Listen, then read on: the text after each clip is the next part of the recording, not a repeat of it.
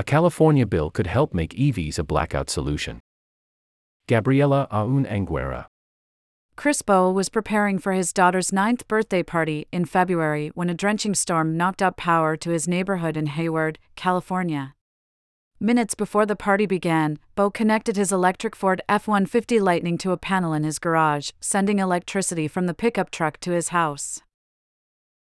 "It was dark out, parents were dropping off their kids, and our house was lit up," said Bowe, who works as a FedEx manager in the Bay Area. "They were like, 'How do you have power?'" Bowe kept the lights on using bidirectional charging, which allows electric vehicles to not only receive electricity but discharge it as well. It's a feature that a proposed California bill would require that all EVs sold in the state offer by model year 2027. Making an EV bidirectional capable is a matter of equipping it with the right software and hardware, and some, like the Nissan Leaf, Kia EV6, and the Lightning, already provide the feature. Other manufacturers have been slower to roll out the technology. Tesla, for example, says its cars will be bidirectional by 2025. To support our nonprofit environmental journalism, please consider disabling your ad blocker to allow ads on Grist.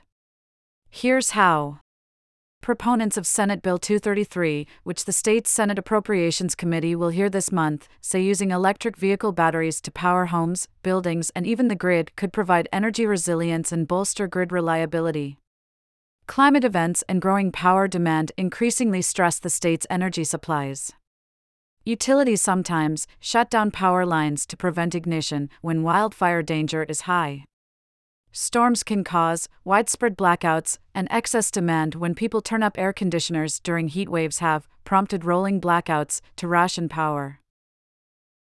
The solutions to these outages often rely on fossil fuels that only exacerbate the underlying causes.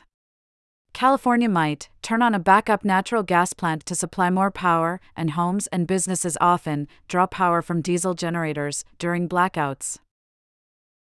When the grid is stressed, wouldn't it be great if instead of firing polluting fossil fuel peaker plants typically located in disadvantaged communities, we were using our electric vehicles? Said Kurt Johnson, Community Energy Resilience Director at the California nonprofit The Climate Center. Such a solution is called vehicle-to-grid integration, in which EV owners could plug their cars into bidirectional charging stations at home and sell the power in its battery to utilities during peak demand, buttressing the grid and reducing their utility bills. Those batteries can also power a home or building, or even be used to directly plug in a refrigerator or essential medical equipment. Even the smallest commonly available EV battery is a multi-day energy storage asset for everybody, said Johnson. A Nissan Leaf can run your house for days. To support our nonprofit environmental journalism, please consider disabling your ad blocker to allow ads on Grist. Here's how. Read next. The bill comes as the state takes a leading role in vehicle electrification. Last year, California regulators required that all new cars sold in the state be electric by 2035, and it already has 1.5 million EVs on the road. That number is projected to reach 8 million by 2030. All of those cars would have a total capacity of 80 gigawatts of power, according to Johnson. Plugging in a fraction of them would quickly surpass the capacity of the state's largest power plant, the Diablo Canyon nuclear plant, which can provide up to 2.3 gigawatts. The Alliance for Automotive Innovation, an auto industry advocacy group, opposes the bill.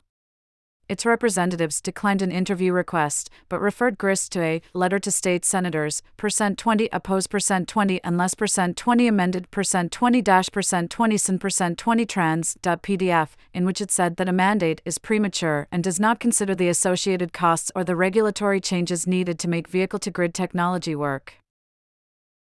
Mandating bidirectional hardware on the vehicle will not ensure that bidirectional charging will take place or will even be capable of taking place, it said in the letter.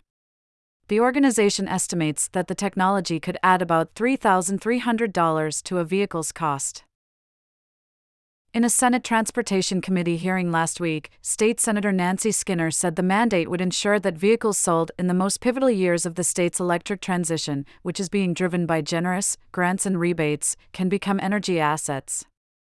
I appreciate that manufacturers don't like mandates, but we need to make sure the cars have the capability while the rebates still exist, said Skinner, who introduced the bill. The alliance also argued that using an EV to deliver power could adversely impact battery life and undermine battery warranties, which are based on years and mileage.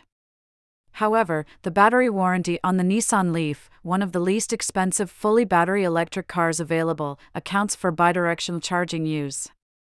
The bidirectional charger approved for use with the Leaf manages the battery's levels to preserve battery life.